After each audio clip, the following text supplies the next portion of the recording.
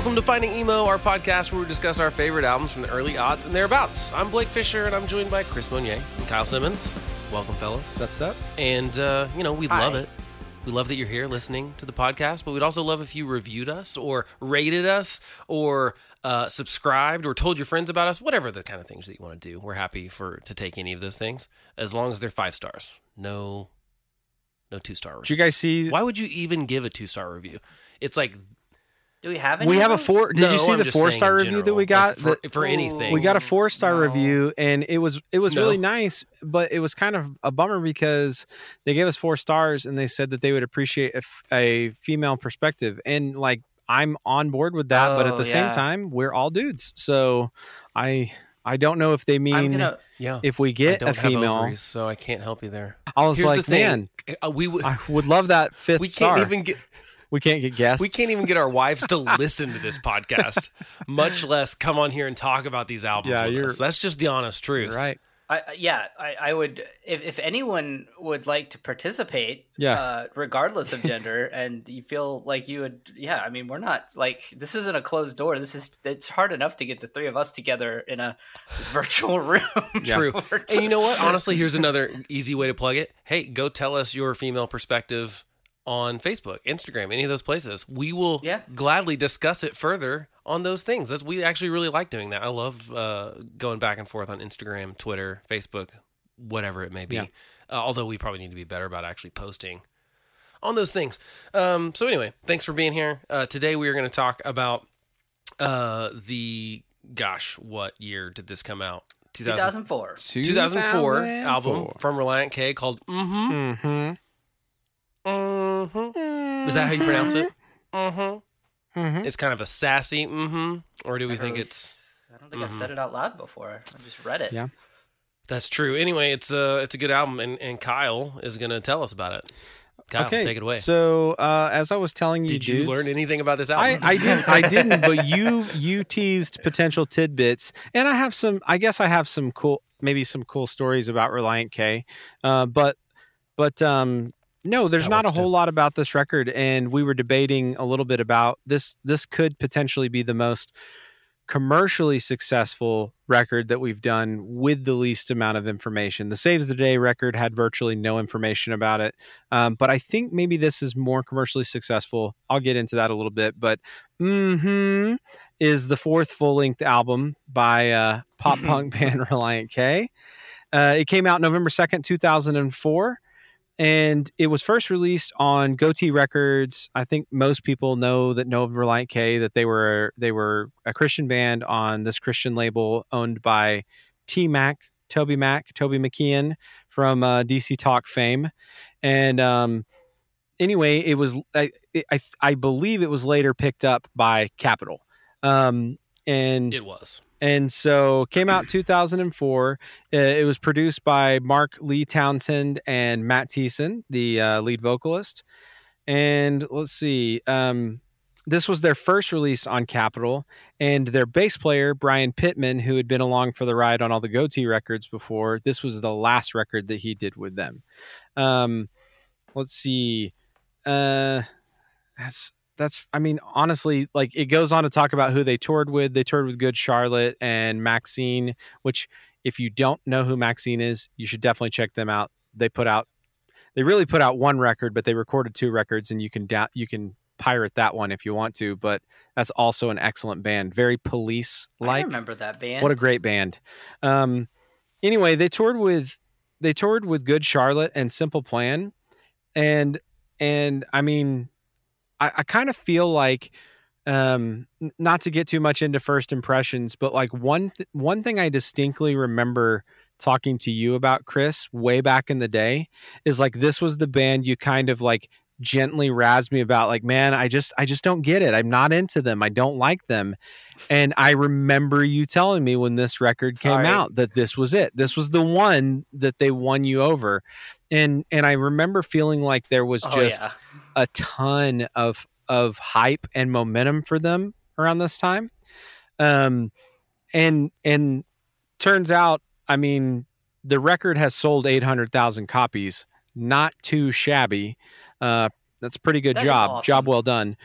That's pretty good. And it charted at 15 on the Billboard 200. So, I mean, jeez, pretty good job. So it turns out I only come around when the rest of the world does. I'm like, hey, I get it now. So, well, I mean, I think to be fair, I felt the same way. I was going to say it is a great record. It's great. Yeah, so my little tidbits that I thought were interesting, only probably to me and Chris, so this is probably why you didn't pick up on this. So Mark Lee Townsend, as you mentioned, well, you actually didn't mention, but he was also a DC Talk guy. Oh, yeah, I didn't mention that. One of the musicians. How so? Yeah. Toured with him and stuff. And so, obviously, there's the connection to picking him up to do producer stuff. Do you know who else he produced, Chris? 2 different bands that we toured with. What? The Wedding and Deus Vel. Oh, yes. He produced both their stuff and signed them because he did he did A&R stuff for whatever that label was that I guess was Goatee. So anyway. I remember when we hung out with the Wedding guys, they were they would play shows with these guys a lot.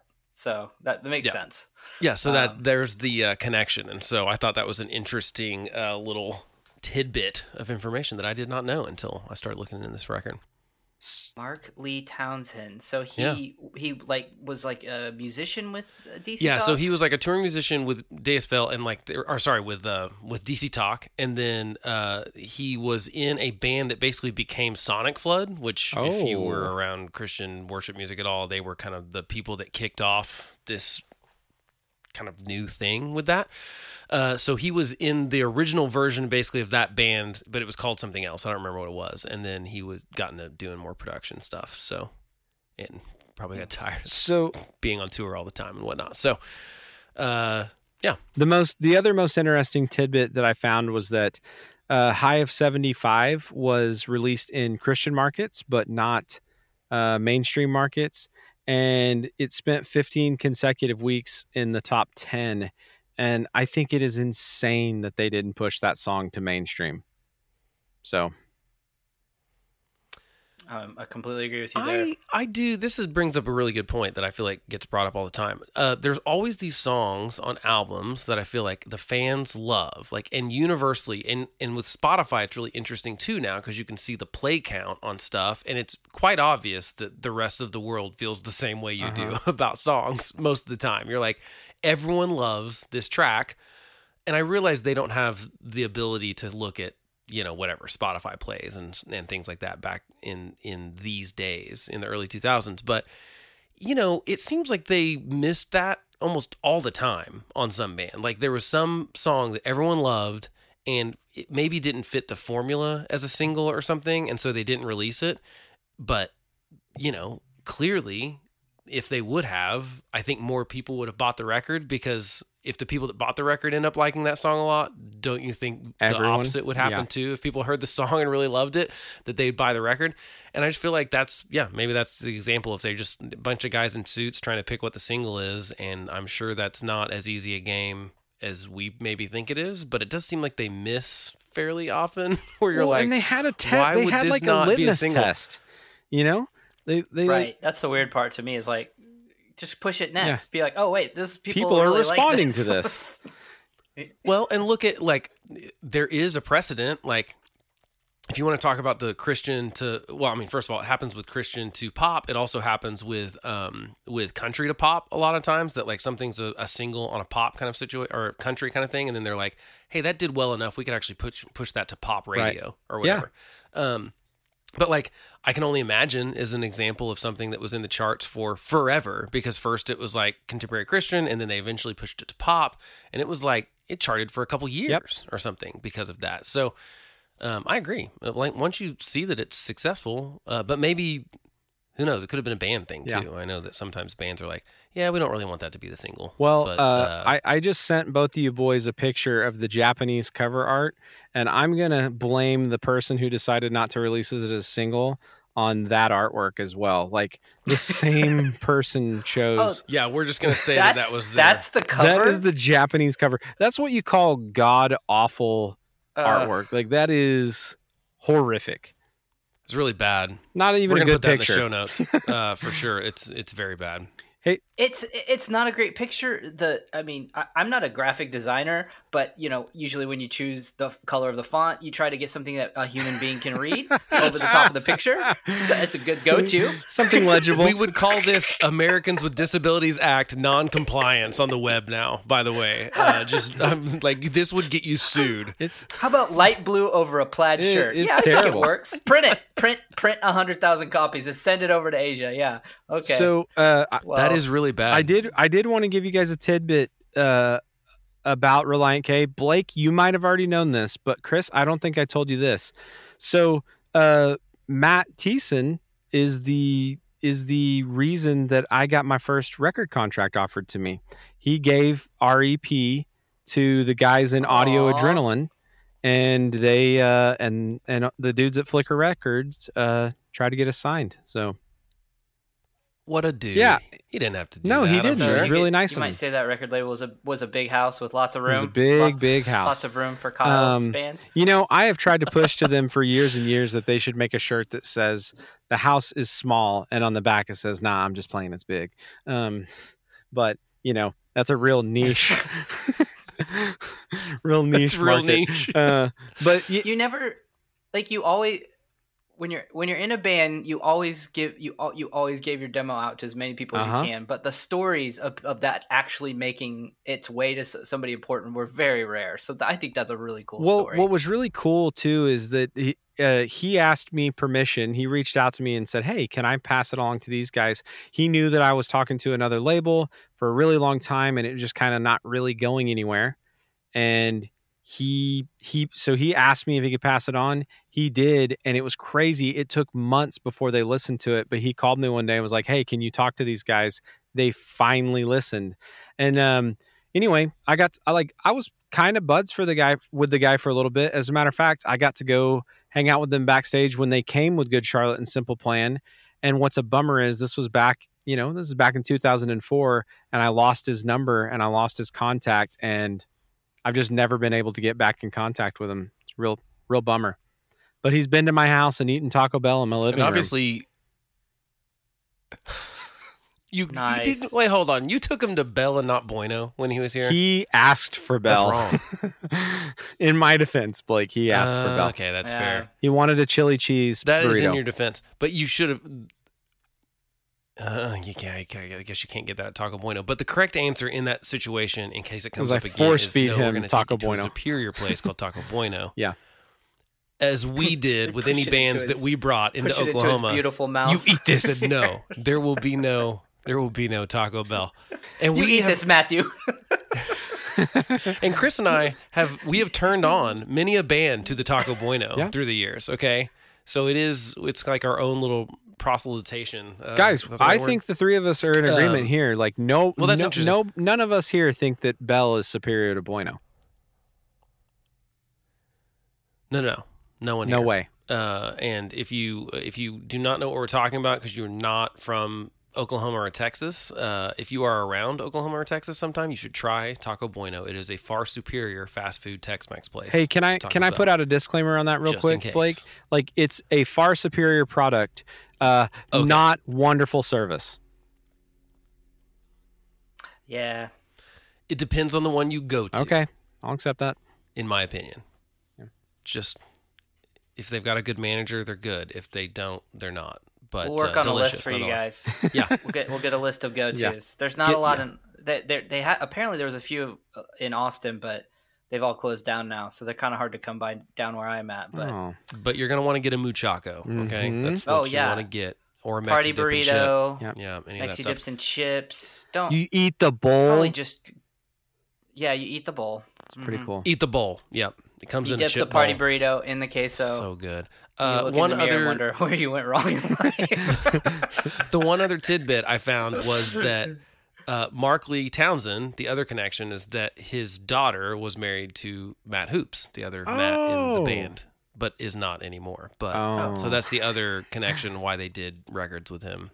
Okay, kind of over and over again. I don't know if that is that still going on. Be the case, but working with your ex-father-in-law might be difficult. But shall we go to first impressions and whatnot? I know we kind of touched on them, but I feel like we need to expand on them. So I feel like we should go to Kyle first for first impressions because he was already a pretty big Relient K fan when this came out, and Chris and I were a little more skeptical. Yeah, maybe we'll say, or on the fence, something like that. So anyway, Kyle, you go ahead. Tell us your introduction to this record because we know you already liked the band. So I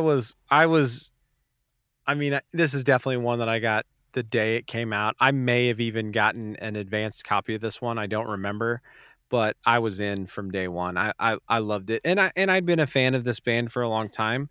And at the same time, I can say that probably the things that turned you guys off to them were not like my favorite things about them. I remember they had this song about like Marilyn Manson eating their girlfriend or something, and it was just not a good song. And is a bad move. But I always enjoyed their music, and for me, when I first heard this, I was like, "Holy crap! Like this is it, next level." Here they're about to explode. So, Chris, let's go to you because I think that you and I are pretty similar. So, tell me your introduction to the record and maybe why you were on the fence about them before. Yeah, it was pretty cheesy, like straight up contemporary Christian pop punk, and like their lyrics were really goofy, and that just wasn't something I was into. And I just didn't think of them as a good band. I just thought that, they were. I thought they like kind of filled a niche for people that were like like there was like MXPX, which was a little tougher Christian punk rock, and then this was for like a little lighter touch. And then my buddy Kyle Shaline, of course, who gets mentioned on like every episode. Oh yeah, well, Kyle's he dad should be on this podcast. He should, yeah. Kyle's dad worked for Mardel, which is a Christian bookstore, if you don't know, in the Midwest. Well, they're probably all over the country now. So he always got like these advanced records, and he would just listen to them. And he's like, "Dude, you have to listen to this." And I was like, "Okay." And we were about to go record our EP actually, in Berkeley, California. Like the timing's right about there, where I was listening to this record constantly while we were making our record. And I mean, I would literally just take walks and listen to this record over and over again because I thought it was so good. And I was just blown the freak away by how incredible the musicianship was and the songwriting, and it was like a straight up punk rock record. It had some like dark songs and minor verses, and it was an incredible record. And there's like a zillion songs on it too, and they're all great. So I'm glad I gave them a chance, but I don't know that I would have been able to ignore it. Eventually somebody would have come to me and shaken me and been like, "You have to listen to this. It's really good." Yeah, mine's basically the exact same thing. It was kind of shticky for me. I just didn't love it before. And then, it was Kyle Shaline to you, to me is kind of how that happened. And I was like, yep, you're right. This album, I mean, there are a handful of bands that I've done that with and where I've been just like, didn't like the band. And honestly, I didn't like hate this band or anything like that. I just didn't, it wasn't something I cared about. It just wasn't your thing. It just wasn't my thing. It wasn't like I loathed them. We talked about Death Cab last week, how I just really did not like that stuff that came out before Transatlanticism. But this was just like I was more indifferent, and then this was like, okay, yeah, that hit me like a truck. This album is really, really good musicianship, really great songwriting, and I felt like, kind of maybe smoothed the edges of the lyric kind of thing that we're talking about. He still has that quality to him where he's doing kind of playing with words and fun stuff like that, but without it being he gets really good like at it. Shtick, Blink-182 did the same thing between Dude Ranch and Enema of the State, in my opinion. It was kind of like it was like, I wouldn't call it like, oh, I'm mature now, but it was like a maturing of being a lyricist, if that makes sense. I think. But it was like a light switch, just yeah. Try to snap in the mic. Yeah, that's a light switch. That's the sound that a light switch makes. Did you That'd switch be really a light? annoying if every light switch you had made that I noise, did, actually. yes, that's the sound. I got a Foley artist back here. His name is Thomas Foley. Couldn't come up with the last name. Oh, that would have been good. God, why did it? Was named after a guy named Foley. Yeah. So I mean, I think Chris and I were in the same boat. But yeah, this album definitely knocked our socks off, and they continued to do so for me, at least. Spoilers. They flipped a switch, and yeah, spoiler alert, I like their other stuff too, that came out after this. So I guess I mean, do we have any other kind of first impressions about the record other than we liked it and we should go track by track, or do you guys have anything more to say about this area of the podcast? Well, let's get into it, man. No, I will take your silence as a cue to go to the next thing. So let's kick it off. Let's go to the one I'm waiting for. She's so confident.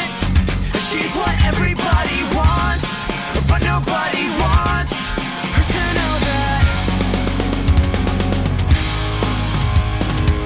So fall back on all of your premonitions and just learn to listen to those that have more wisdom than you, and just stop putting so much stock in all of this stuff. Live your life for those that you love.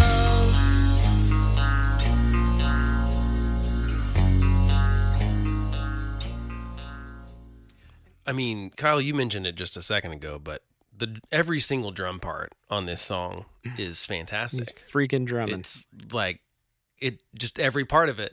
He's all over the place, and I love it. Chris, what are your thoughts on track 1? Did it kick you in the butt the first time you heard this, and you were like, "Oh yeah, this is different"? I feel like my mouth was probably just like, "Oh, what is this?" Like it. You like they whipping out the forbidden beat right away. Right off Drums the bat. are all over the place. Like the bass is just big, beefy, meaty, and it all sounds so great together.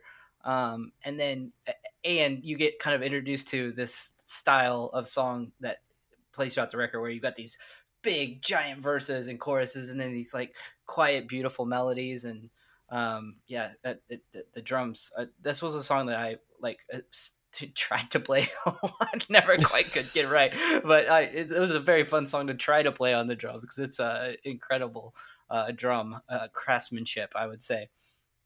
So Kyle, right off the bat, you listen to this thing and you are, as someone that's already a Relient K fan, like what is going through your head on track 1 of this record? I mean, because it's different, right? So yeah, okay, I would, and I guess I'm afraid to talk down on them because I always like their music, but man, like if this is Dr. Pepper, everything before this was Dr. Thunder, you know what I mean? Like this is the real deal. And this is the real deal. This is the one they make with the cane sugar down in Texas. Yeah. Yes. This is the real good stuff. And like Dr. Thunder. I mean, this is real, and like the quality, the way that it sounds, the way that he is playing the crap out of those drums, and also just the intro to this, like the heavy guitar, like Chris says, the forbidden beat, and the guitar tones sound good, and I think even just the tone of how he's singing. I think you mentioned it earlier, Blake. Like he stumbled into being a great lyricist. He started off with not being afraid to be cheesy, and on this record really came into that, honing that craft and being really good. I freaking love the I guess the pre-chorus, the fall back on all of your premonitions and just learn to listen to those who have more wisdom than you, and stop putting so much stock in all of this stuff. Live your life for those that you love. Like I remember hearing that, and then the chorus comes in and freaking rocks, and you're just like, I remember being blown away. Like they're a real band now. This is Dr. Pepper. Yes, everything before this was not as, it was good. I think you're right. I think it just wasn't as good. Yeah, I think you hit the nail on the head kind of by, it seemed like it was a fun, goofy thing before. And this was like, no, we're a real band. Mm-hmm. And like, I'm really writing songs and these lyrics really mean something. And I feel like he got like a ton better as a vocalist on this record too. Oh yeah. Like he's got some real awesome dynamic range to his voice. And I feel like we weren't highlighting that in the previous Relient K stuff that we heard. And I think that the biggest thing that helps with this album, which we hear on a lot of the songs, is this like, not afraid to be like, oh, and then we're going to go to piano and falsetto for the bridge and like totally chill it out and then come back in, or maybe we'll end it like that. Or like, it feels very opusy. Like it's like, it feels like a journey where like all these songs are taking us on. And I just feel like and there wasn't room for that before, because they were kind of this fun, they just weren't doing that. And and maybe he always had that in him, but he's pretty young. I mean, he's only a year older than I am. So when this album comes out, he's like 22, 23 or something. And so like, that's pretty young to be figuring out your craft still and stuff. And I think this is really where he figures out, I think they figure out what their sound is really.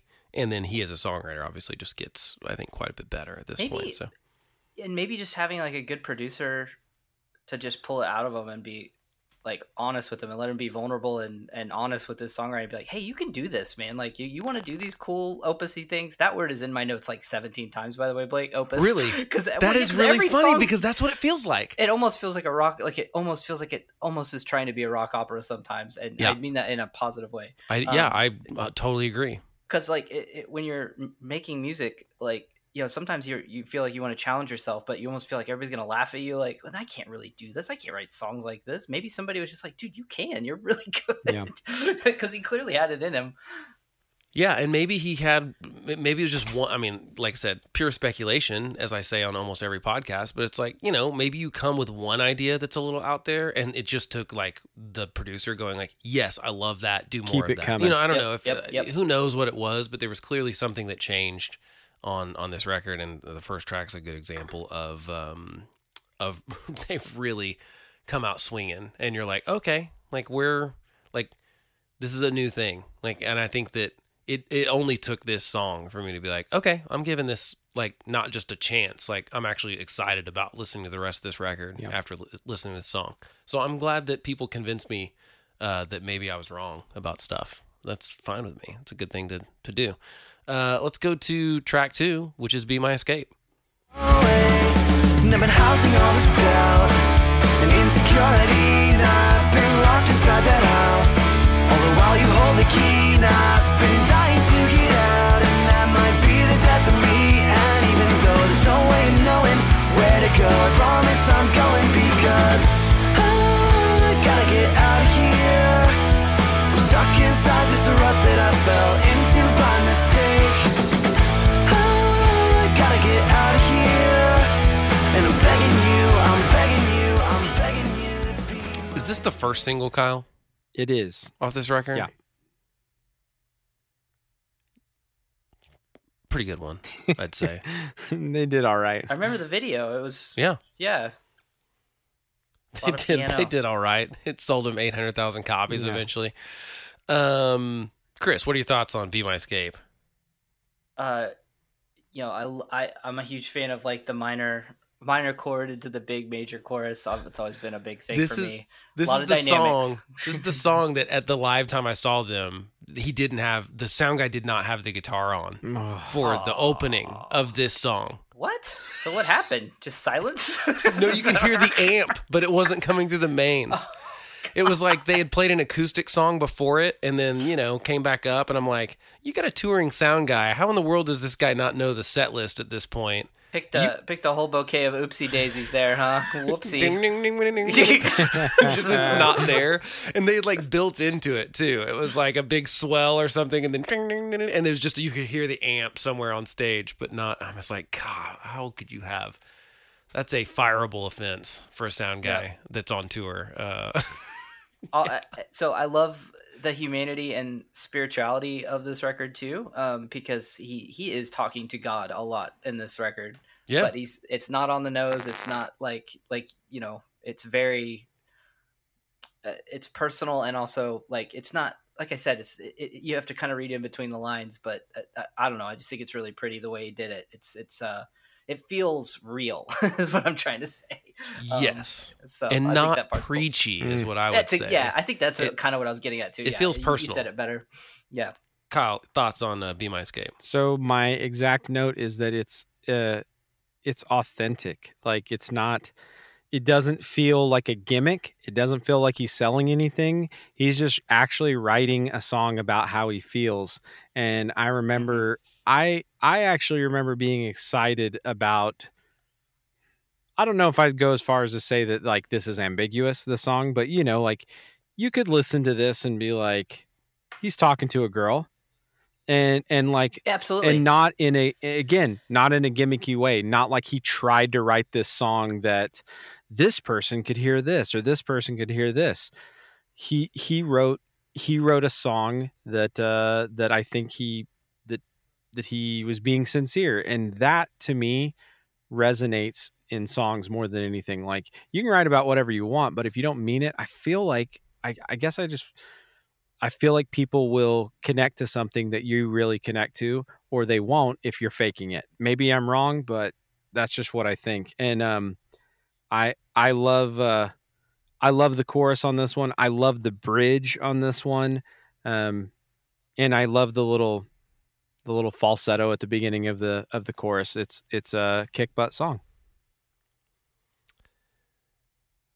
Falsetto's great. I think he's got one of my favorite falsetto voices when he does it. The bass in the bridge specifically is just rocks my world. I mean, that's such a great... Yeah, that's exactly what it sounds like, what Chris just did with his mouth. There's a lot going on in the song, and I like it. And I think it's actually a little bit... I don't know. It's just like they're kind of... You could play parts of these songs like side by side, and you might be like, oh, those are from the same song. Like, it could be, and the bridge is kind of like that on this. It's the bridge and the intro are always like very minery, but like the verses and choruses are not, but that's a cool kind of friction that's there that I like. And I think that certainly made this more interesting. Like, that's the other thing about, like, this album is just more interesting than I think the stuff that came before it too. It makes me like want to listen to it again and over and like really listen to it, put headphones on and like analyze it and stuff. There's just a lot of cool stuff going on. And he's clearly a very good musician. Like, as we go on to these other records that they do, he's playing like a lot, all sorts of crazy instruments on it. And this is kind of the start of that, there's some banjo and some various things like that. It's a good single, I would say, and I always kind of like the single at track 2. It's kind of a good spot for a single, in my opinion. Hit them hard with track 1, bring in the single on track 2, and then you've got them hooked. It's a good way to do it. Let's go to High of 75. There's a cold front sweeping in over my heart, and we might wake up if I don't wake up to the sun. Because on and off, the clouds have fought for control over the sky. And lately the weather has been so bipolar, and consequently so have I. But now I'm sunny with the high of 75, since you took my heavy heart and made it light. And it's funny how you find you enjoy it. How can you not smile when listening to that first chorus come in with like the 808 drums in the back and all those background vocals? Like, you have to smile. I don't understand how you couldn't. Kyle, what are your thoughts on High of 75 other than it better have something to do with smiling? Yeah, definitely smiling. And also, I freaking love I love the juxtaposition of like the punk rock verse, and it is like, I mean, it's about as hello goodbye as they get, on the chorus of this. Yeah. And it's just such a freaking, it rocks, and then it just feels good. It hits you in all the feels on this one. And yeah, I mean, I'm smiling. I'm loving it. This is a great song. And I think they're so stupid that they didn't, or the label is so stupid that they didn't try and push this. It just makes you feel good when you hear it. Yeah, I think it could have been the difference maker. Good. Could this have been what pushed them to platinum? It's hard to know. I mean, it's not, Be My Escape is a great single too. Yeah. But I think this could have been a single. But maybe it is probably the poppiest tune on the record. Yeah. And so maybe it was them too that were like, we'd rather, I don't know. That can be complicated, I'm sure. I mean, I don't think anyone heard this song and was like, meh. I'm sure it's track 3. It's obviously like, it's like, it's not buried in the song, in the album tracks. It's like they clearly pushed it to Christian radio at one point. So they knew it was like good in some respects. So they must have had it's gotta be some reason that they didn't push it as a single to mainstream radio, but I don't know. Chris, what are your thoughts on the tune? Oh, it's one of my favorite songs of all time. I will never ever not think of this song when I look at the weather and see that the forecast is sunny with a high of 75. I mean, I will be a 70-year-old man and I'll be like, oh, just like that song.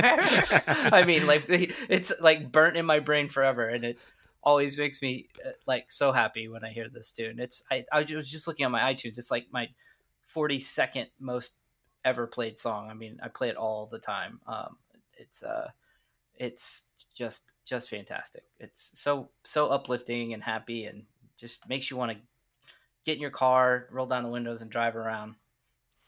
So, yeah. So I guess this record had 2 singles: "Be My Escape" and "Who I Am Hates Who I've Been," and that's all Wikipedia lists as singles. Yep. Is that right, That's it. Kyle? Does that seem right? I mean, but you're saying High of 75 was just Christian only. It was a Christian only single. That makes sense. Right. Yeah. So if you weren't listening to the Christian radio, you did not hear it. Sorry. Shall we go to I so hate consequences? I so hate them. Here we go. And I so hate consequences. And running from you is one of my best defenses. 'Cause I know that I let you down. And I don't wanna deal with that. And I spent all last night tearing down every stoplight. Stop sign in this town. Now I think there might way to stop me now. I can't wait to spot the fact I'm so way down. All of my escapes have been exhausted. I thought I had a way, but then I lost it. And my resistance was once much stronger. And now I can't go on like this much longer.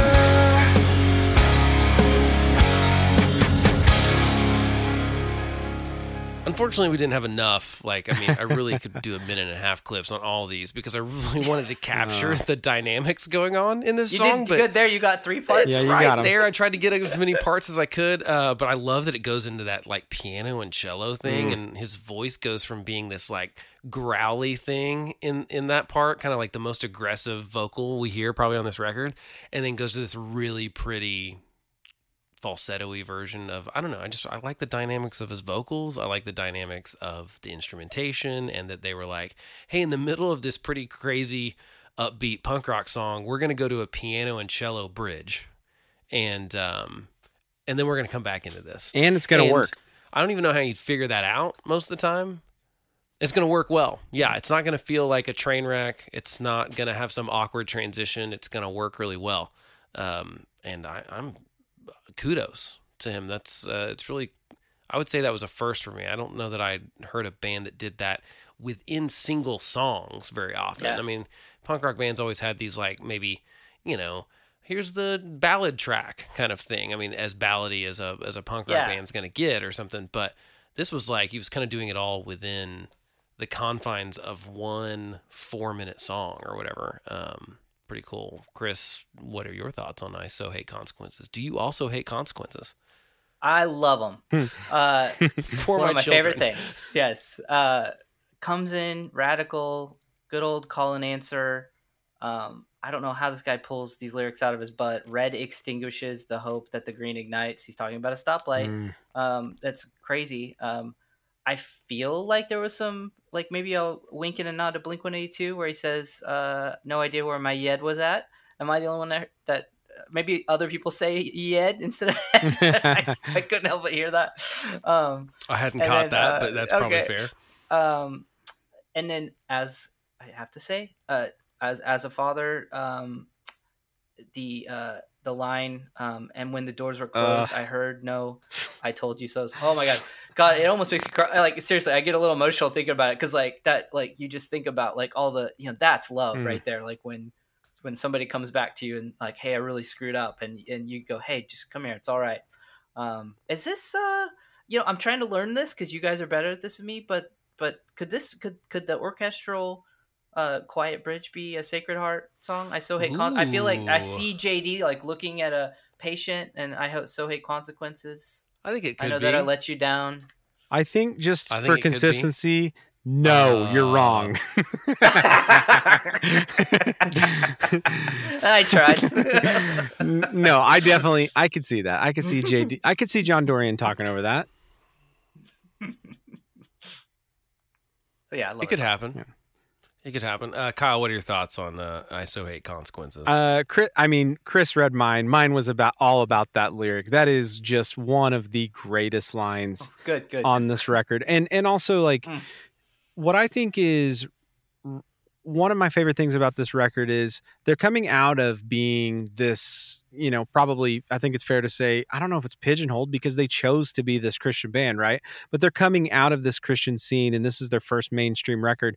And like, it's so weird to me because I don't really care what you believe. These words are so well written that like forgiveness on that level has to appeal to anyone. I don't care what the source material is, right? Like what he's saying is powerful. When the doors were closed, I heard no, I told you so. It's like, that is a beautiful line. I don't care what the motivation was. I don't care what you believe. Like that has to resonate with people. Anyway, it's just like, this is definitely one, like that's one of those lines that you hear and you're just like, holy crap, that's really good. I'm jealous that I never wrote anything a fraction. Well, I guess technically a fraction is good at that, but nowhere close. Yeah, I agree. I think that I had the same note about, I think a lot of his lyrics are really good on this record, but yeah, that bridge is really quite good. It gets topped by himself at other points for me, but like it's just really good. And you're right, it seems authentic is the best word for it, Kyle. I think you're right. It's like, it doesn't feel contrived. It doesn't feel like he's like, oh, here's the thing I wanted to write about, and then I'm going to try to fit. I don't know how it's like. I can tell this is like a real experience for him, and I just think it comes through when people do that. I would rather have. I'm with you, Kyle. I don't know that like. I think sometimes when people fake it, I can fall for it in a fine way, like. And it's okay, but it does depend on the subject matter. But if you're trying to be serious about something, like, you're right. I feel like when I know you feel it, it makes a huge difference. And I feel like you can just tell that with some lyric like this, which is why something like this isn't going to be probably a single. It's like very rarely is a radio single going to have maybe that kind of deep of a lyrical content. It just doesn't happen as much because they kind of want it to be sing-alongable and fun and whatever. But yeah, does a great job on this one. Let's go to... This one's really funny, guys. I'm about to send you a screenshot of it because it literally doesn't fit on the thing I'm playing the clips through because it's so long. So the only thing worse than beating a dead horse is betting on one. Here we go.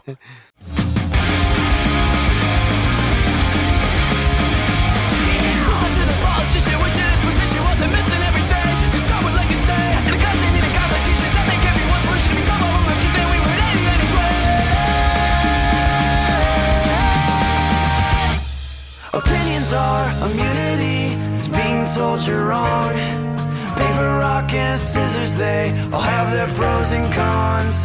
And all of us we will endure, just like we always have. And look, we're not just featuring the Forbidden Beat as like we're opening it with track one, then we're never going to use it again. They're like, nope, we got it peppered throughout this whole record. Yep. It's coming at you hard. Man, he writes a lot of lyrics too. Yes, this is wordy about that. Every one of these lyric looks on this album. It's very wordy, but not in an obnoxious way or something. I'm just like, man, like you could dial it back and save some. You wouldn't have to write as many if you just paced yourself, maybe. But I appreciate that he's going for it. They tell him like, hey, you're gonna be singing these songs when you're 45, man. You want to maybe cut down a little bit so you can save yourself some breath. You're gonna need the cheat sheet in front of you down here, the computer monitor. Kyle, what are your thoughts on? I'm not gonna say the title again, but what are your thoughts on this track? It rocks, and I think although it's wordy again, he's just showcasing this skill, this wonderful skill that he has. Opinions are immunity to being told you're wrong. Like that is just a killer line. And also I meant to say this on the last track, and high of 75 is just like good medicine for anyone, right? Like it's going to make you smile. Yeah. But like these last two songs, it's weird how relevant they are now. And I don't know if that's a byproduct of stop writing about Marilyn Manson and stuff like that, and like being serious. And when you write things that mean something that lasts, like I don't know, but it was weird. When I listened to this record over the last couple weeks, it was amazing to me how much of it felt relevant subject matter, you know. This one is a great one, and the song before both. So anyway, I think you're right, Kyle. I think, but that also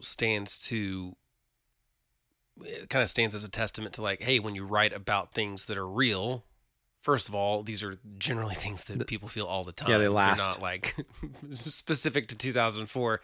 People might feel like this today, but you're right. The opinions, that opinions line is perfect. I wrote it down too, so good. And it's perfectly useful now because you all know my least favorite thing is when people pretend their opinions are facts and they're facts. not. And I'm like, no, that's different. That's actually an opinion. And I love that part in Inside Out where they knock over the boxes of facts and opinions and mix them all up and put them back. And they're like, oh, that happens all the time. I think it's one of the most genius parts in a Pixar movie. And this reminds me of that. And I love it. Chris, what are your thoughts on track 5? That's what we're calling it now. Yeah, you guys nailed it. Definitely. This song feels inspired by NoFX, very much so. Even the harmonies sound like Mike and Melvin singing together. I love when you get that forbidden beat and you just bring it back in. I'm with Blake on that one. Like, hey, let's do that again. That was fun. I read a tidbit that I guess at one point Matt Hoops did not like singing, and I guess Thiessen was like, "No, dude, you got a good voice and stuff," and kind of encouraged him to, sing more. Yeah. And I think you can hear it on this, right? I mean, you can hear a lot of background vocals or, Hoops. And I love when two different people sing on a record. He sounds great. It gets boring when it's the lead singer just stacked all the time. And they do that too. I mean, I'm not saying they don't do it all the time.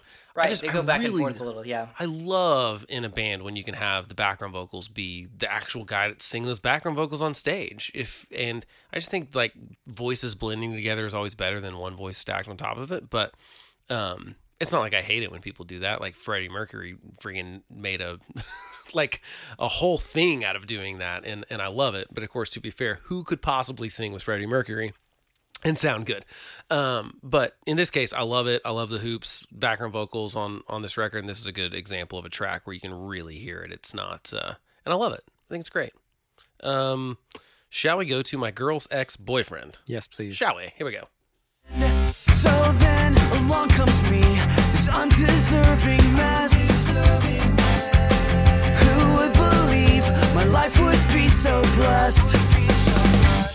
2 years ago, when he left all that debris, who would have known he would leave everything I need?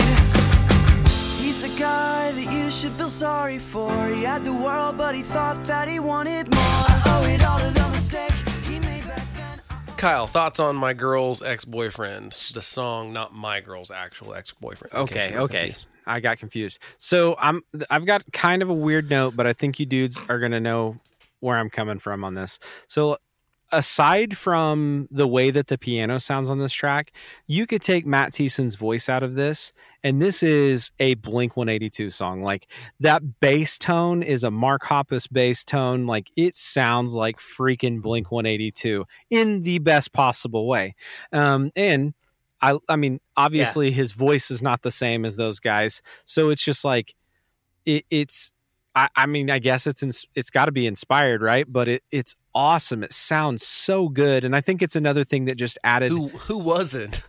Right? Yeah, exactly. But I just think it's another thing that added to the validity of like this record and them being like a real band. Like, holy crap, this sounds huge. This sounds great. Also, really freaking clever song. Another one that makes me smile, like High of 75, and like it's kind of like Schadenfreude in the form of a song, right? Like it's like taking joy in someone else's pain. I love the I got the girl, but he's left with just a memory line. That is just awesome. So great song. Chris, what are your thoughts? Yeah, you guys, Kyle covered the musicality, the musicianship, obviously great, but yeah, the lyrics are really interesting on this song. I was kind of, every time I hear this song, I get really bummed out for this other guy. I'm like, what if they just weren't compatible, Matthew? Maybe, is it really like world ending for him? Maybe he found somebody else he likes. I don't know, man. It's kind of depressing to think that he gave up his whole world. Although, do you guys know who he was dating at this time? No, but I mean, this doesn't sound like some guy that my girl used to date. This sounds more of like it has the line about the wake of the mess and all that kind of stuff. Like, it sounds like it was like not a good thing that, right, that happened before he came along. I know, I think around this time he was dating Katy Perry, who was not anywhere near famous yet, but I was wondering if he was writing the song about her. Or Kate, about her Kate Hudson. Is it possible that I'm sure it is. Was that really her name? Yeah. Yeah, you should change your name. Yeah, her real name. I didn't know that. I just know. Yeah, he even wrote some songs. Pretty. He even wrote some songs. Yeah, he did. She's pretty all right. Well, I knew he dated her, but I didn't know. She's definitely all right. Yeah, she did all right in the old music biz. Yeah, she's doing okay. The biz of music. Yeah, I like the song. It's not my favorite on the record, just because it feels a little bit more like the old Relient K in some ways. But I still like it fine, but it doesn't make me as happy as High of 75. I'll go at least that far to say that it doesn't make me that happy. But I like it. It's fine. That's all I got. All right. On this one, so let's go to More Than Useless. We've got a lot of songs to go, so that's fine. We do. We're not even halfway. We're not even halfway there. Here we go. More Than Useless. You're now gone, and not back. The regret to get me to improve in the long run. Sometimes I think that I'm not any good at all. Sometimes I wonder why I'm even here at all. But then you assure me I'm a little more than useless. And when I think that I can't do this, you promise me that I'll get through this and do something right. Man, I love that pre-chorus so much. Oh, so good. Those guitars are fantastic, and I love it. This song is really, really good. If the last song is a Blink-182 song, who do you all think I have written down that this song sounds like? Oh. No guesses? I have no idea. I was going to say Motion City Soundtrack. Oh, yeah. It's even got the synth on the... It's got the synth on that post-chorus, and it feels like the drumming feels like Motion City Soundtrack to me, like in the best way. Like, in no way do I think they're ripping them off, but it does very much feel like inspired a little bit by Motion City Soundtrack, which is fine because I think more people should be inspired by Motion City Soundtrack. They're one of my favorite bands. Yep, I agree. I will continually shout from the rooftops and this podcast that I think Motion City Soundtrack is a criminally underrated band from this genre. On tour. Spring of 2021. What? We already got our tickets. We all got our tickets for February 8th, 2022 to go see Motion City Soundtrack play Commit This to Memory front to back, and I'm sure some other stuff too. So we're excited. We've got tickets for almost a year from now. We're going to drive down to Austin and hang out with Chris. Maybe we'll do a Motion City Soundtrack podcast in Austin while we're going to the show. You can wait for that in February of 2022. Something to look Kyle, forward what to. are your thoughts on More Than Useless? Yeah, exactly. I love it, and really, like, one of the only notes I had, I am just a big fan of what I call the eternal snare drum fill, like that's just beating along, like it's building, and you're like, yeah, we're going somewhere, and they do. But yeah, I like this song a lot, and the pre-chorus is. I think I like the pre-chorus more than the chorus, but it's a freaking awesome song. Chris, what are your thoughts? Are you guys, what is the pre-chorus? Do you guys like the part where the rhythm gives space to the guitars? Yes, the sometimes I think that I'm not even good at all. Oh, yeah. Okay, cool. Yeah, no, I'm a huge fan. Yeah, this song's so positive too. It's so it's very uplifting. It's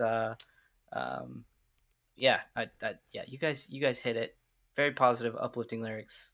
I think the reason his lyrics hit so well on this record, and this is a good song to bring it up on, is that he's like authentic and talking about whatever struggles or things he's bummed out by or whatever, but always in a way that's very like light at the end of the tunnel kind of ish.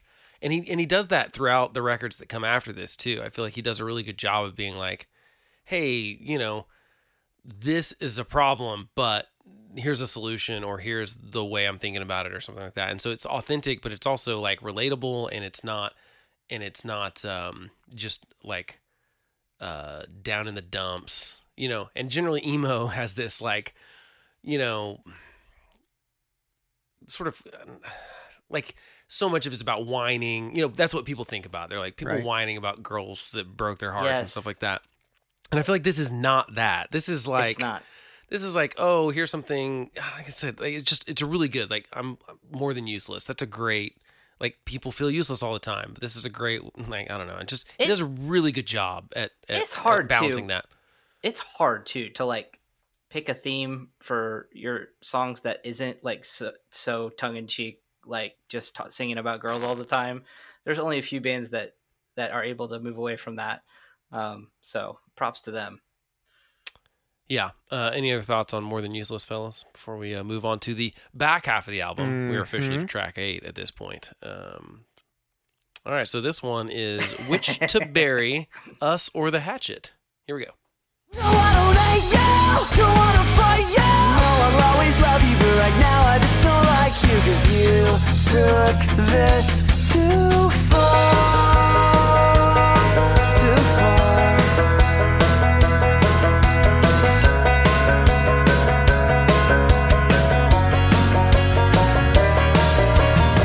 Make your decision and don't you dare think twice. Go with your instincts along with some bad advice. This didn't turn out the way I thought it would at all. You blame me. Chris Monier, thoughts on track 8? How do you get like this many, like so many different ideas into all of these songs? Like any one of these ideas would be like the best song I ever wrote, and he just like hides them. And the outro of this song is phenomenal. I'm sure you guys are going to talk about how it seamlessly blends into the next song. And I don't know, man, he freaking musical genius, Matthew Thiessen.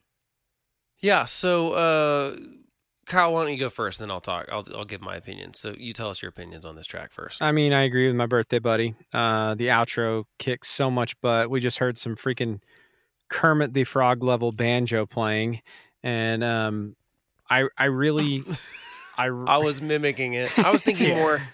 I was thinking more Steve Martin. Yeah. I saw Steve. Kermit the Frog works too. So there are 4 songs on this record, and they're separated, but like that go back to back that really could be 2 songs. And this is the start of the first one grouping of those. This song into the next song is just seamless and so good.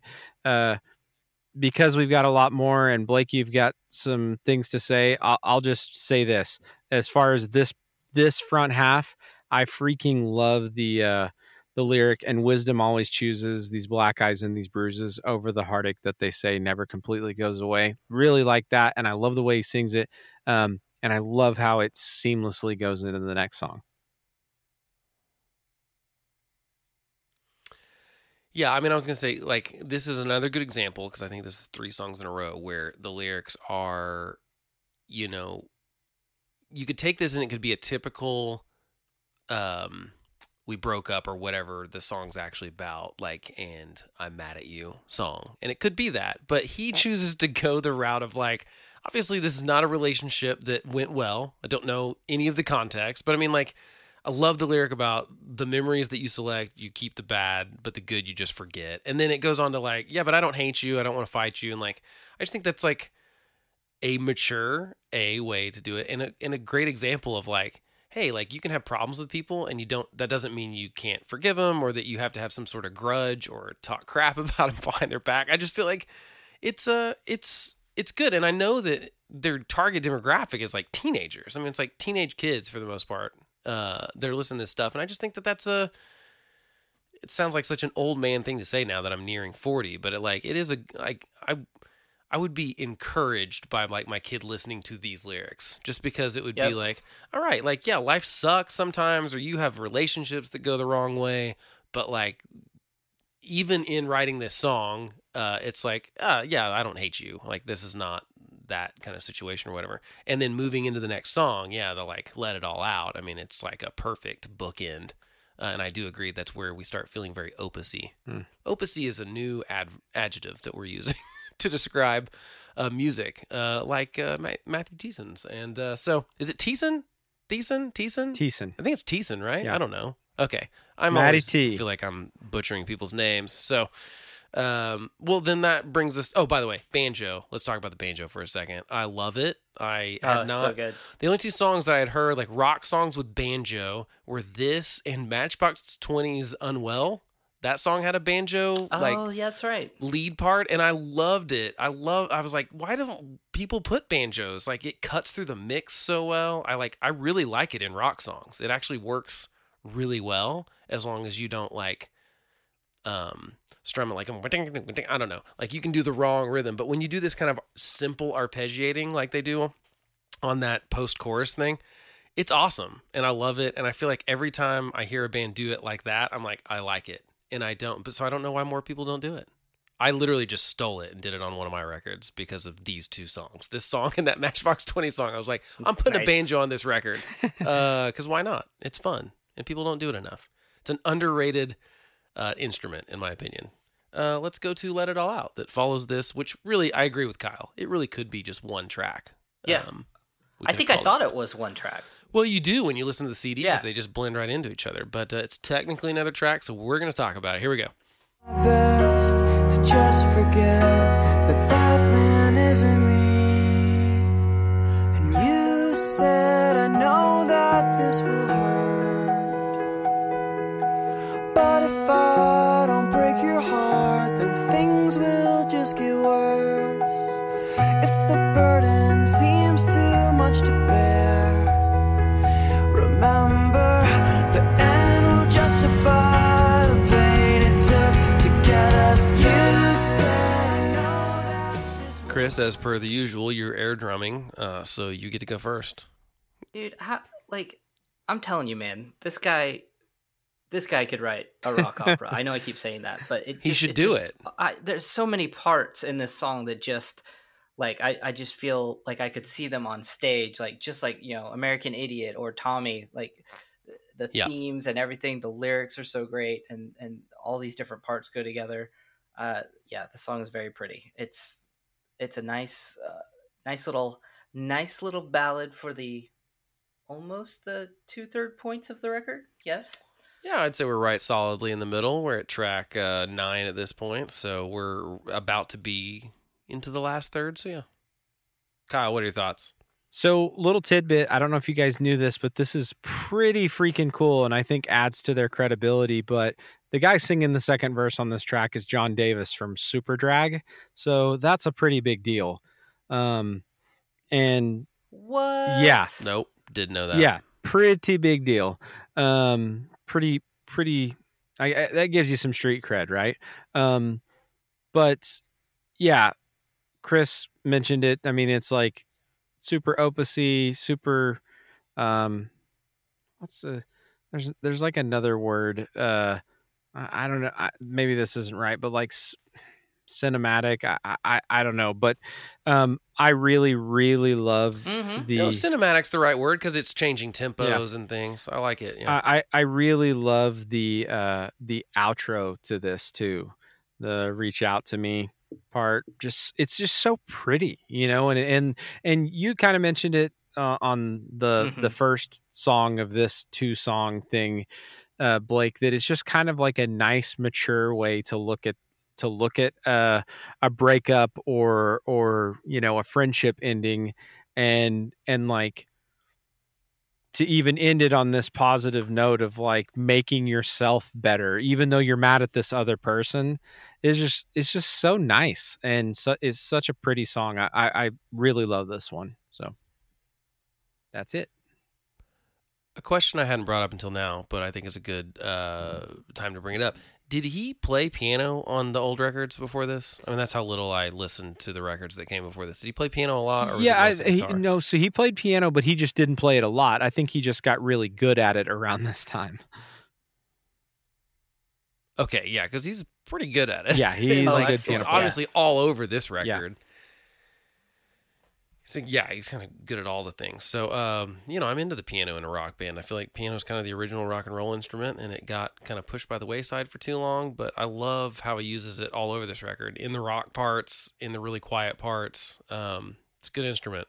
Did he tour with like a stand-up piano? Yeah. Yeah, he had an upright. I don't know if it was... I don't know if he played a legit upright or if it was like an upright with a digital keyboard in it. Yeah.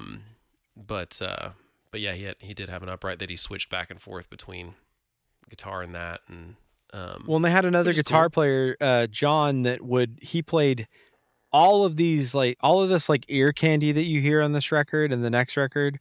John would play the xylophone. He would play the banjo. All of that stuff live. He'd just have it there next to him. And it was really incredible.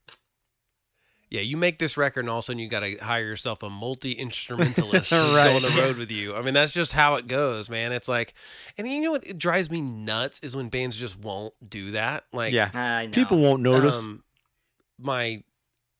No, and not even that. It's like, Green Day started touring with 7 people on stage when they did American Idiot, because they were like, we have to, we've got all this stuff, and it was great. I don't think anyone was like, oh, they can't play all that live by themselves, just the 3 of them. I don't feel like anyone was. No, I don't know why that guy has like a Texas accent. I know why. For whatever reason, that Green Day fan that I just did an impersonation of. But but it drives me and you're right. They had a guy that did all this stuff, and I liked it because you'd miss it without. There's too much of that ear candy on here, and the one I will always bring up and I will never let go is how Coldplay can't manage to just even put one extra musician on stage and just run tracks for everything. And I'm like, it's so lazy. You guys are like one of the biggest bands in the world, and you won't hire an extra musician. U2 at least even has one. Is just under the stage, which is, you know what I mean? It's like, my goodness, just pay another musician. Don't put it all on tracks. Come on. I don't know. And so congratulations to Relient K for hiring another musician and being much smaller than Coldplay. Yeah. You did the right thing. Yes, you did it right. Let's go to Who I Am Hates Who I've Been. That's exactly where I lost it. Where I never should have crossed it. Where I never should have said that. It's the very moment that I wish that I could take back. I'm sorry for the person I became. I'm sorry that it took so long for me to change. I'm ready to be sure I never become that way again. 'Cause who I am hates who I've been. Kyle, thoughts on Who I Am Hates Who I've Been? Man, I am still vibing hard on this, this self-introspective, how I can be better. I'm not happy with this, and you mentioned it earlier, still having this hopeful twist. I feel like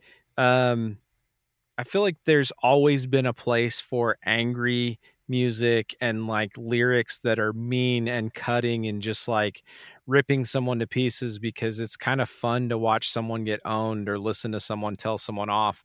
And the fact that the person that he's trying to correct over these last 3 songs is himself is pretty inspiring, and just some wonderful lyrics. So it was a single, and wasn't it a single? Yeah. Mm-hmm. Yeah. And yes. it's a great song. It was, and it was a more successful single. And that's, believe it or not, it charted at shocking to me. 40 something on the Billboard as opposed to 80 on the other single. Yeah. This one, it was later too. So, they had increased in popularity as a band too, to be fair. So, but yeah, it was a single, and it was a popular one for them too. Chris, what are your thoughts on this track? Kyle nailed it. I my notes were the exact same thing. It was, blah, blah, blah. So easy, so simple to write a song about how angry you are at somebody, how stupid somebody else is, how much somebody else ruined your life. And this song, he's just hey, it's me. I got to work on me, you know? Like, let me talk about that for a little bit and get real with you. And then musically, like the call and answer that these guys do all throughout this record, and they do it again here. See that line? It's exactly where I crossed it. I don't know, man. It's so hard to do that and make it sound cool. They freaking pull it off very, very, very well. This song's a great example. I feel like songwriters aren't always the best at like admitting when they're wrong or that something was their fault. It's really easy for us to like, hey, the other person that I'm writing this about is not going to get to have a rebuttal to my song, you know, unless they're also a popular musician. And so it's really easy to just like totally manipulate the story to make it be like my case is, you know, this is what happened to me, poor me. And I just like anytime someone's like, I messed up, I'm sorry, like I like totally screwed you. And I feel like this is kind of that song, you know, and I appreciate that when someone does that, because obviously he could write any story and his fans would believe it, you know, not in a naive way, just like you know, if he wrote a song about, oh, you know, this person broke my heart and it was very sad, people would be like, oh, that is sad. But I like the perspective of like, yeah, that might have happened, but I also might have done some things that weren't okay. And I think he's honest and introspective in that regard. And I appreciate that. I'm not very good at that myself in writing lyrics. I'm not, I guess I've got one song that's kind of apologetic, but the rest of them, not so much. So I'm guilty. My bad. Let's go to Maintain Consciousness. Into our mentality, we simply can't focus on anything because it's 17, 18, 19 routine. And here at 23, it's the same old me. And the one thing in the moment that we are gonna like will only very temporarily kind of break the cycle of the double-edged sword of being lazy and being bored. We just want more and more and more till it's all we can afford. To keep our eyes open for just one more day. To keep on open and we'll stumble on our way. To keep our minds open for... That chord progression at the end is really good, and I wish I would have caught more of it. But Chris, what are your thoughts on Maintain Consciousness? Yeah, this is it feels a little more like the old style of like, hey, like it's kind of sing-songy, but man, ooh la la, the harmonies in this song are so great. I love it. It always makes me smile. And then I think I wrote this down and I think I'm right, but I think this song has that outro swell that swells up into the next song. And I love, we've talked about that a lot, haven't we guys? Like, where you just kind of tie the songs in together. Yeah. I love good transitions. I love a well thought out transition. I love songs going into each other because I love albums. Right. And this is an album. Like, that's the other thing we haven't really talked about yet. Like, this is not a collection of 14 songs. It really is like, it's an album that you should listen to front to back. And I feel like they do that from here on out, kind of, especially these next three records, like very particularly. I guess it's really, these next three records, this one, 5 Score, and I just totally forgot the name of the one that comes after that, but Forget Not Slow Down. Is that what it's called? Or is that the track? Anyway, Forget Not Slow Down. And so it's both. And so I just feel like they make good albums, and I feel like the transitions between them I like. And this is a good picking it up for the last stretch of the record. I like it. I love the chords. I love the background vocals. Very Beach Boys-y. Yes. Vocals. Not that the song is necessarily a Beach Boys song, but I would be willing to bet that the Beach Boys are high atop a list of his favorite bands from the 60s. Let's put it that way, right? That's a fair assessment. No doubt. I think that this guy's clearly influenced by it. Kyle, what are your thoughts on Maintain Consciousness? I can confirm that he's a big Brian Wilson fan, for one. How could you not be? And he's very talented. And then I completely agree with Chris. Like, honestly, I think maybe the best part of the song is the freaking outro into the intro. The next song, it kicks a lot of butt.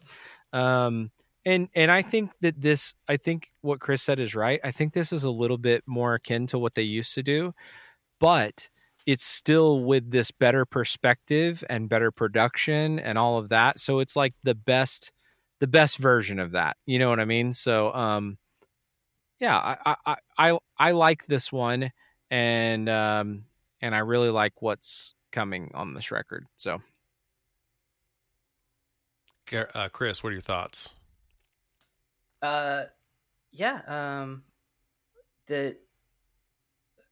Well, I think I already said mostly like just the harmonies and the just that there's also a breakdown in the middle here. I can't remember it right now, but that's the breakdown of the song is really cool too.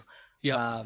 So it's I get excited at the end because I just want to hear that swell into the next one.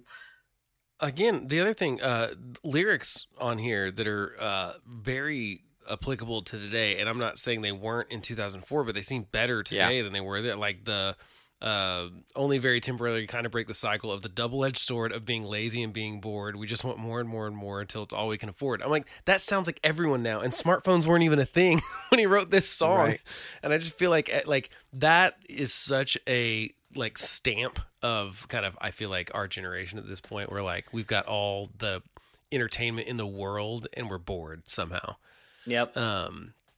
So anyway, that's something that was written, over 15, 16, 17 years ago. And I feel like has as much relevance today as it might have before. So let's jump into the swell. I didn't start this one at the beginning, so you'll have to hear the swell at the beginning of the song, and then here's the clip.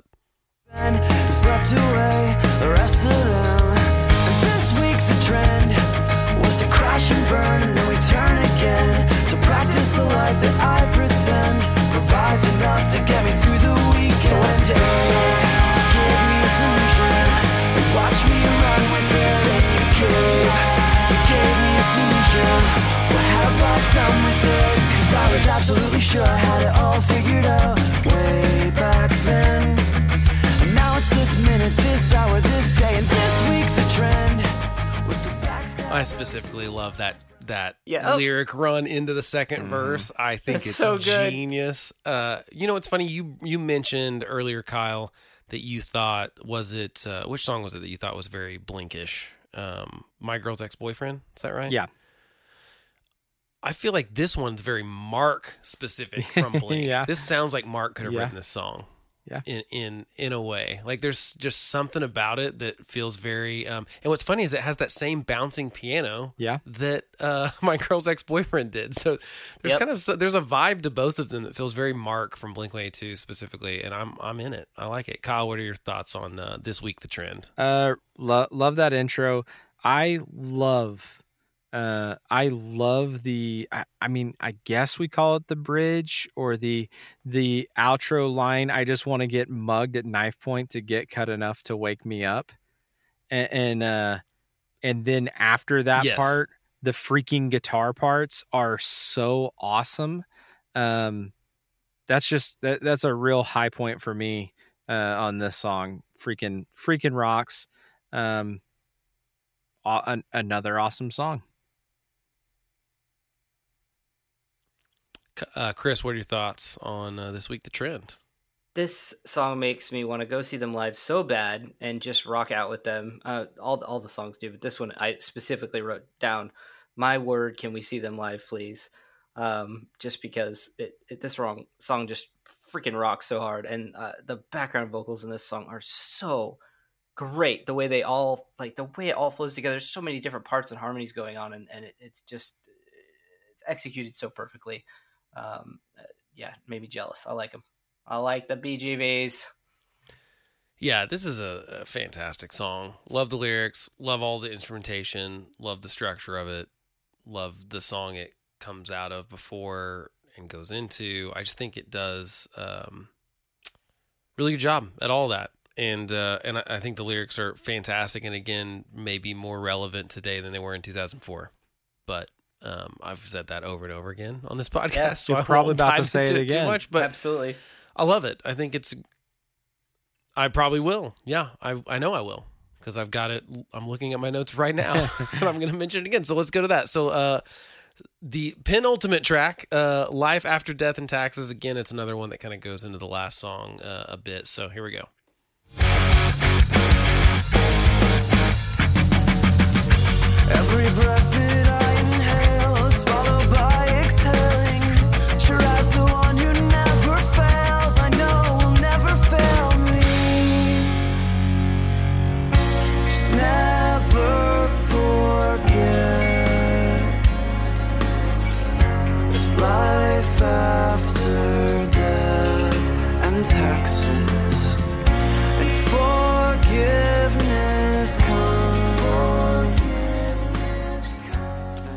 Chris, what are your thoughts on Life After Death and Taxes? Dude, the Beach Boy vibes get strong again on this one, don't they? Oh, yeah. Yeah, this is a very, very, very cool song. I mean, if you play the beginning of this song, like 10 seconds of it, then play the last 10 seconds, how in God's name did you get from there to here? It's incredible. And that line, Life After Death and Taxes, just for such a young guy, the imagery he creates with his lyrics, and just very, very introspective, very, very cool stuff. I love this song. Very pretty. I think that's a really good example of something that he would have.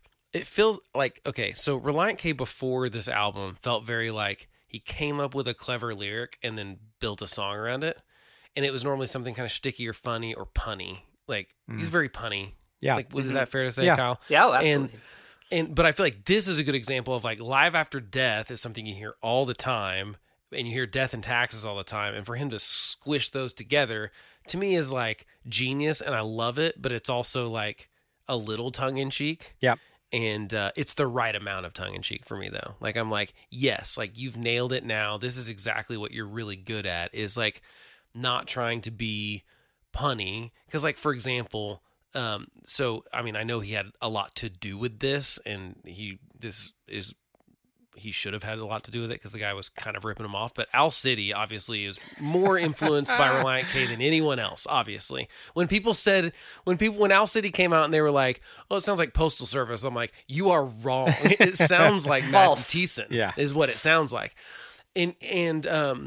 And to me, he was being like really punny with stuff all the time. And it was all about the pun and all about like making these lyrics, which is interesting. I'm not like dogging on it or anything like that. Like Eminem does a lot of that stuff too with rapping too. He's like really clever with like turning a phrase and stuff like that.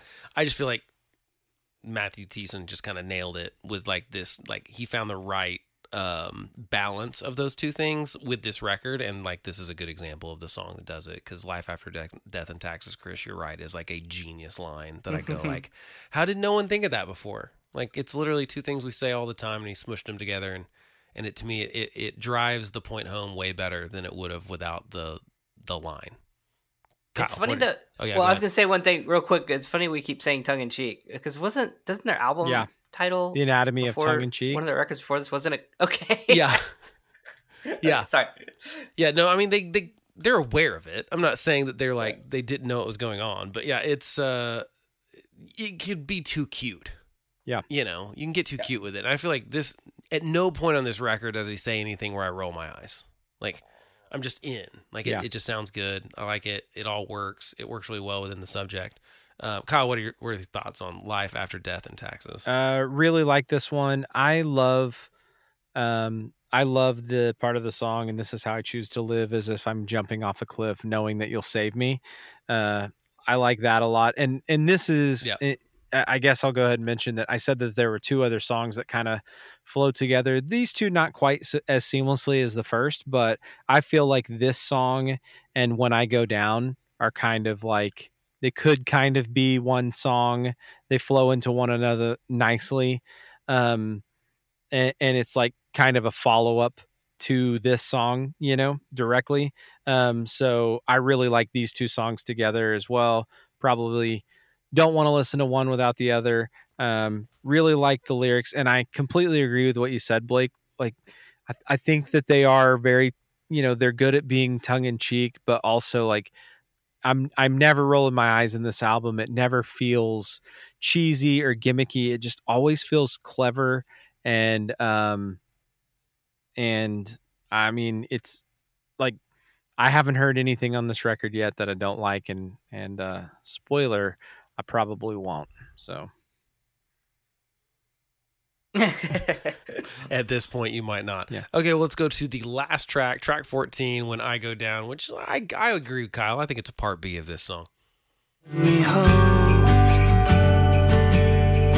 hope it gives me life. You touch my heavy heart, and when you do, you make it light. As I exhale, I hear your voice, and I answer you. Though I hardly make a noise, but from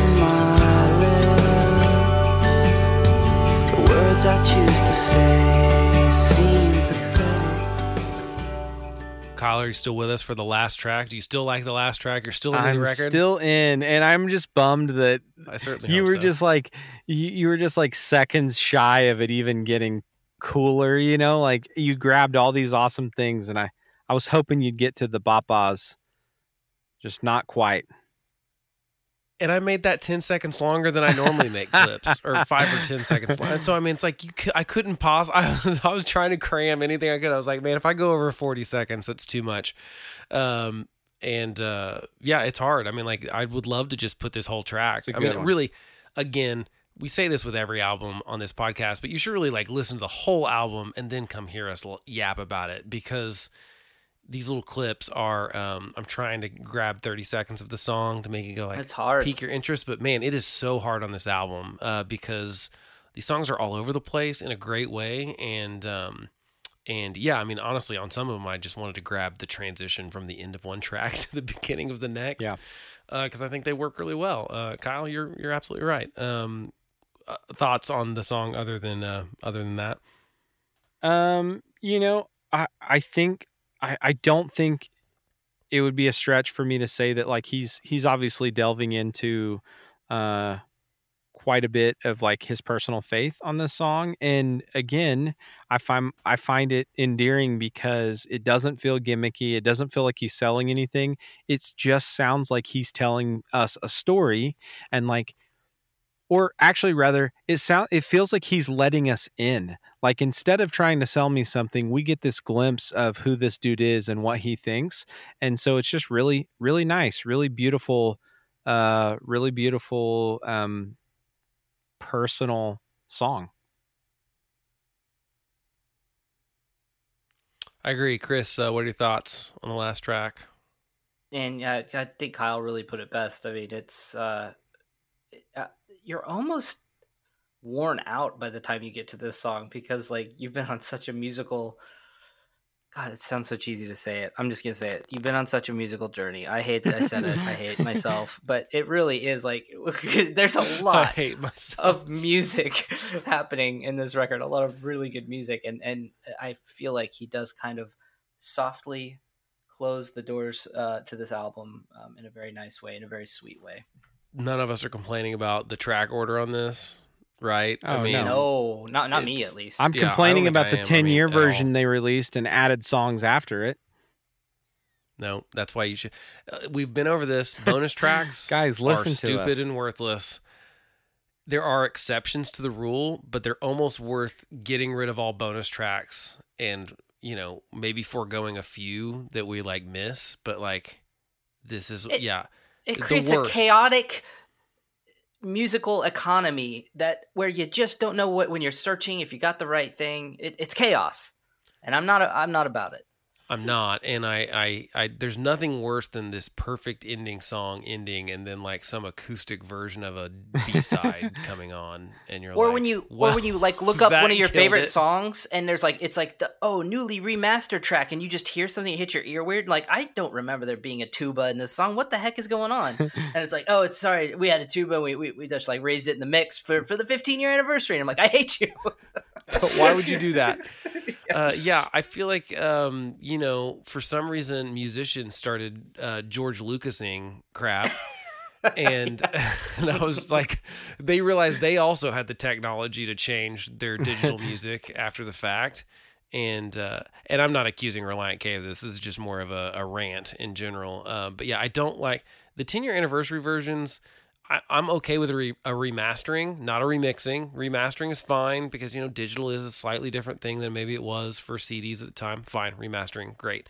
Although it's mostly a buzzword. But I'm not into the I think if you're going to release here are all the demos of this album, it's like a separate disc or it's like a separate thing. It's not, don't give me the album on Spotify or wherever and then it has like 4 extra tracks that I don't want to hear. It drives me nuts. I don't like it.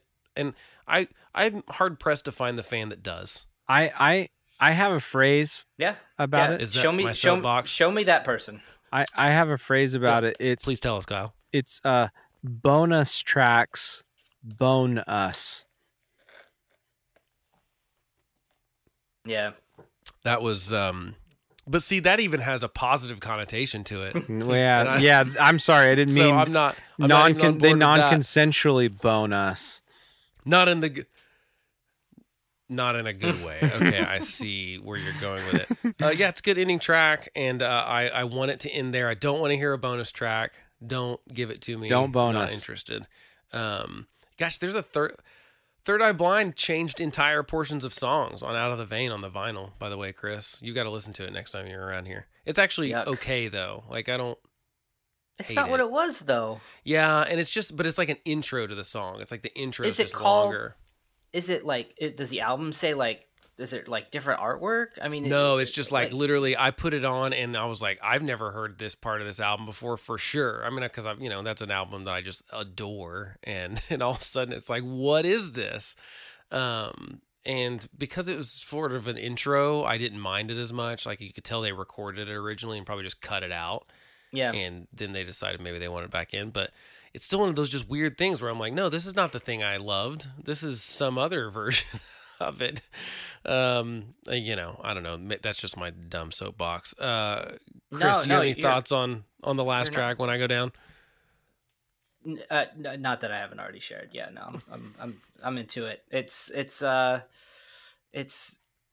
just a great. It's a good album ending song. Like I love it.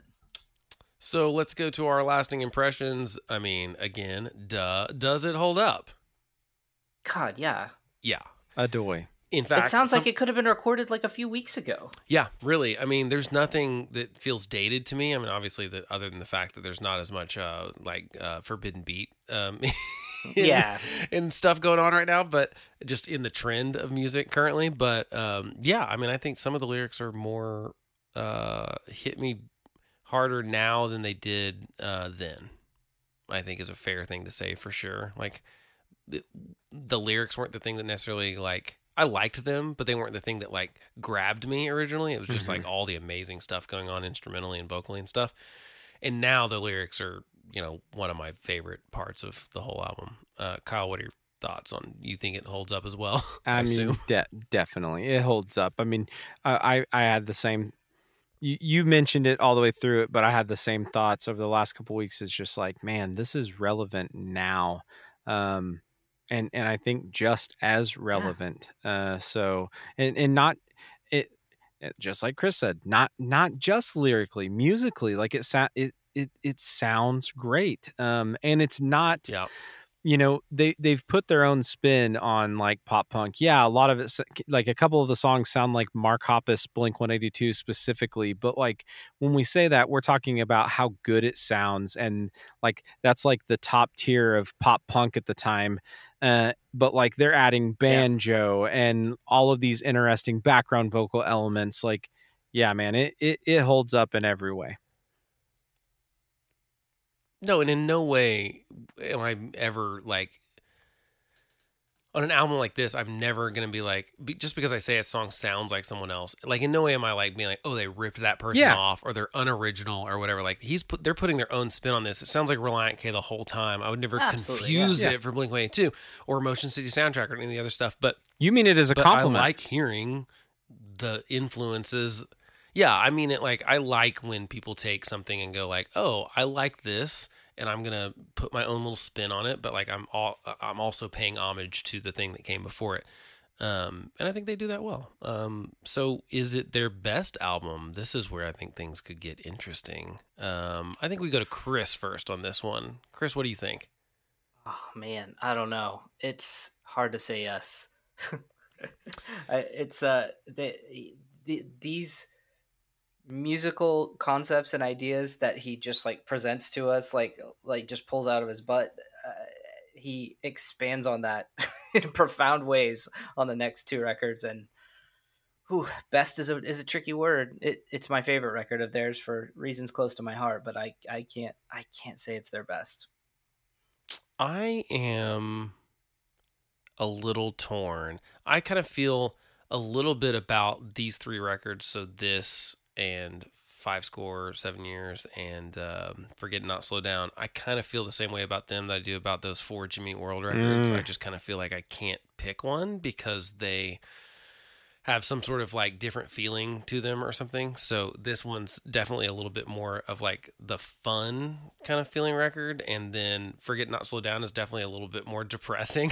Yeah. But it was the right record for, they all kind of hit me when they came out, they were all the perfect record for what was happening to me like right then. Like this came out and we were going to record our EP. It was like super exciting, fun times. The next one came out and we were a little bit more in the middle of like, what's going on with the band things and stuff like that. And so that record, like, I mean, I remember wearing out Five Score 7 years ago or whatever it's called.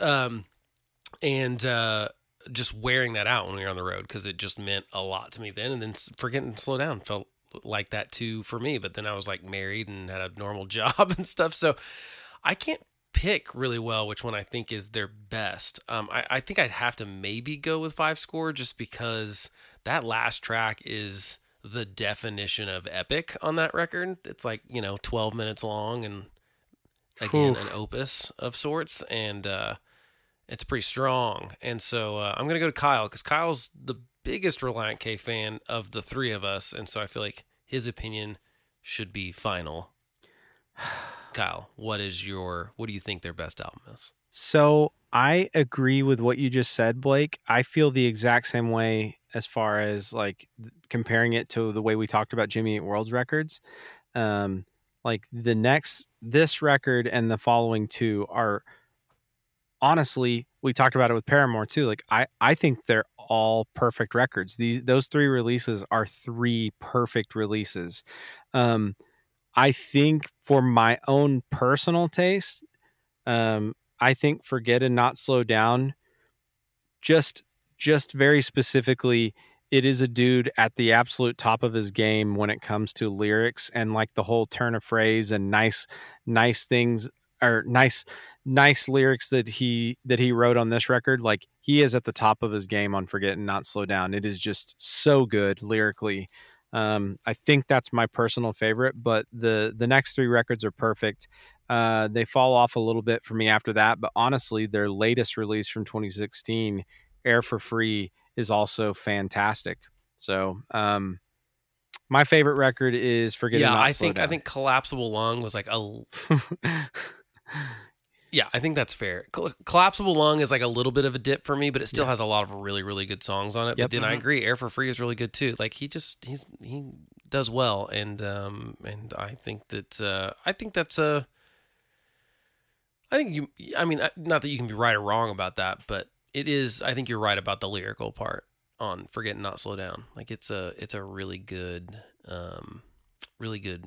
I think you're right, top of his game kind of thing. And this was kind of maybe the start of that kind of lyrical prowess that he's learning. Yeah. So, is it their most important album? I mean, is it their I assume it's the one that sold the most, right, Kyle? I mean, so it's got to be. I'm looking right now at the reception on on Five Score. And yeah, definitely. It way outsold Five Score. Five Score in 7 years ago sold 152,000 copies. Dang, I bought one of those the day it came out at Target. Exactly. I was super excited. I probably did too. We probably both did the same day. I bet we did. I bet we both bought it. I wore that album out for sure. So I'm one of 150,000 people apparently that did so. Lucky people. Yeah, very lucky people. It's a great album. Okay, let's go to awards. So, Desert Island Songs. Man, if you had to pick two or three, let's start with Chris. It's hard, but it is hard. I got to go with two easy ones. The one I'm waiting for in Hive 75. That's I don't think any explanation is necessary. And then I went for number 3, Life After Death in Texas. That's a you good get like one. 5 songs for one. You do. You kind of get. It's kind of like you do kind of get some. Kyle, what are your 3? 2 or 3? I assume there's going to be 3. So, okay, I'm going to go I'm going to go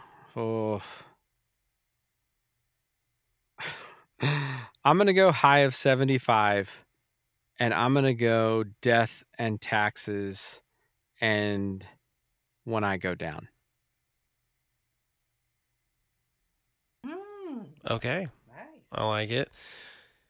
I think I'm More Than Useless, This Week The Trend, and probably the one I'm waiting for. I think those are my 3. But man, it is really hard on this record. It's not easy. It's not easy. Yeah, Life After Death and Taxes is a great song, and I would almost pick it. But man, that intro, just like the intro track in general of the one I'm waiting for, is just hits me, because I think it hits me like it did the first time I heard it, and I was like, oh my gosh, I really like Relient K now. Like, it's so I'm into uplifting and just exciting. I mean, it's just so great. Every drum part, yeah, it's fantastic. Is there a Nobody's Perfect on this? Is there a worse song on this record? I mean, for either one of you? No, not for me. I'm not. No, I can't. There's nothing that I would. Who I Am would hate who I'd been after saying there was a bad song on this record. I love them all so much.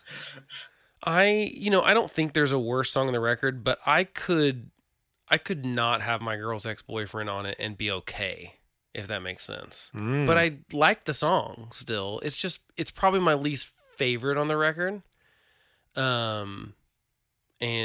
But like I said, that's me like really trying to dip into the, like, if I had to kick one off, like if I had to kick a song off, but I wouldn't kick it off. Like, I wouldn't skip it. I'm not, when I play it, I play the whole record. It's not like I want to skip that song or ever did. Like, if they told you that CD technology had like devolved just before this record was out and you had to remove one song, you'd be like, okay, well, it's going to be this one. Yeah. But But otherwise, I love this scenario that someone's like, the technology has changed. You have to get rid of a song. It's like Survivor to get rid of. So you got to vote someone off the island. Sounds like a Christopher Nolan Grower, film. Not a Shower. Is there one of those? It could be a Nolan film. Is there a Grower, Not a Shower for either one of you? Like a song that you didn't like maybe at first that has since you've become very fond of?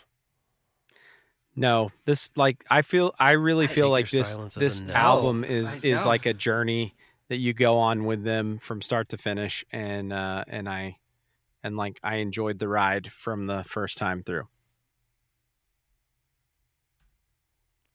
Kyle, I think you said that perfectly. Yeah, Journey is that's perfect. Chris, what were you gonna say? Well, I was gonna say, in a way, for me, the whole album is that, because it's like just the surprise of how great this band had become. It was getting to listen to it over and over again and be like, I really didn't like these guys. I love them now. Yeah, and like I said, there are like 3 or 4 bands like that for me, where I just like wasn't into it, and then it took one record, and honestly, for the most part, it took 30 seconds of the first song of a record for me to go like, okay, like something has changed here. And obviously you get better as a band as you do it. I mean, yeah. And I think they're a good example. This is 4 albums in. That is the incredible part to me, is I can't think of any other time in my musical like past where I wasn't like super into a band, and within what would you say 30 seconds of like hearing the album, I was like, oh, now I love them. Like, yeah. Wait, this might be my favorite band. Yeah, it doesn't happen very much, but yeah, I was hooked after this. So there's definitely not a grower on it. To me, the whole thing, I guess the band is the grower for me, because but even that I wouldn't call it, because it literally was like it took one song, one album to make me totally turn on a dime in 180. Yep. So that's not even like a grow. That's like a just instantly is in front of me as a, hey, you like this band now. It's a full-blown show. Any other thoughts on the album or the band? Yeah, full-blown show. Before we wrap up, anything else y'all want to talk about? Anything you got to get off your chest about Relient K, lyrics, transitions, epic, opusness? That's now I'm just making all sorts of different verbs and adjectives for the word opus, none of which makes sense. Just that I think Matthew is like, probably from me and Kyle both have stories about meeting him. He might be one of the nicest guys in rock and roll show business I ever met. Which, total sweetheart. You know what's interesting about that to me? I've not met him, but yeah, it sounds like he's very nice. I've heard very nice things from you all as well as other people. But like he's obviously like a musical, like he's not just like a good songwriter that like then someone else makes, like he's a really good musician. Like he plays all those horns and stuff like that on Deathbed and things, and like arranged it all, and like he's clearly got like quite the musical mind. And sometimes those are the ones that are like awkward and weird and stuff. And so, you know, it just seems like good guy. Seems to I like the way he works through his problems in lyrics. I think it's an honest thing that I admire, and I wish I did better. And yeah, great band. And I look forward to doing other albums of theirs on this very podcast as we get to them. But I guess that's it. So thanks for listening. And of course, you know, if you like what you hear, give us a 5-star review. We like that. You can also subscribe so these episodes just show up every couple of weeks when we release them. And of course, we mentioned, you know, great way to get your perspective, be you female or anything else, you know, is to email us, info@FindingEmoPod, or you can do Twitter and Instagram and Facebook and all the social media stuff at FindingEmoPod. That is our handle.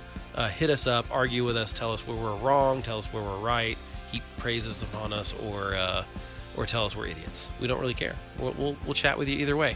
And that's it for us. So I guess we will catch you next time.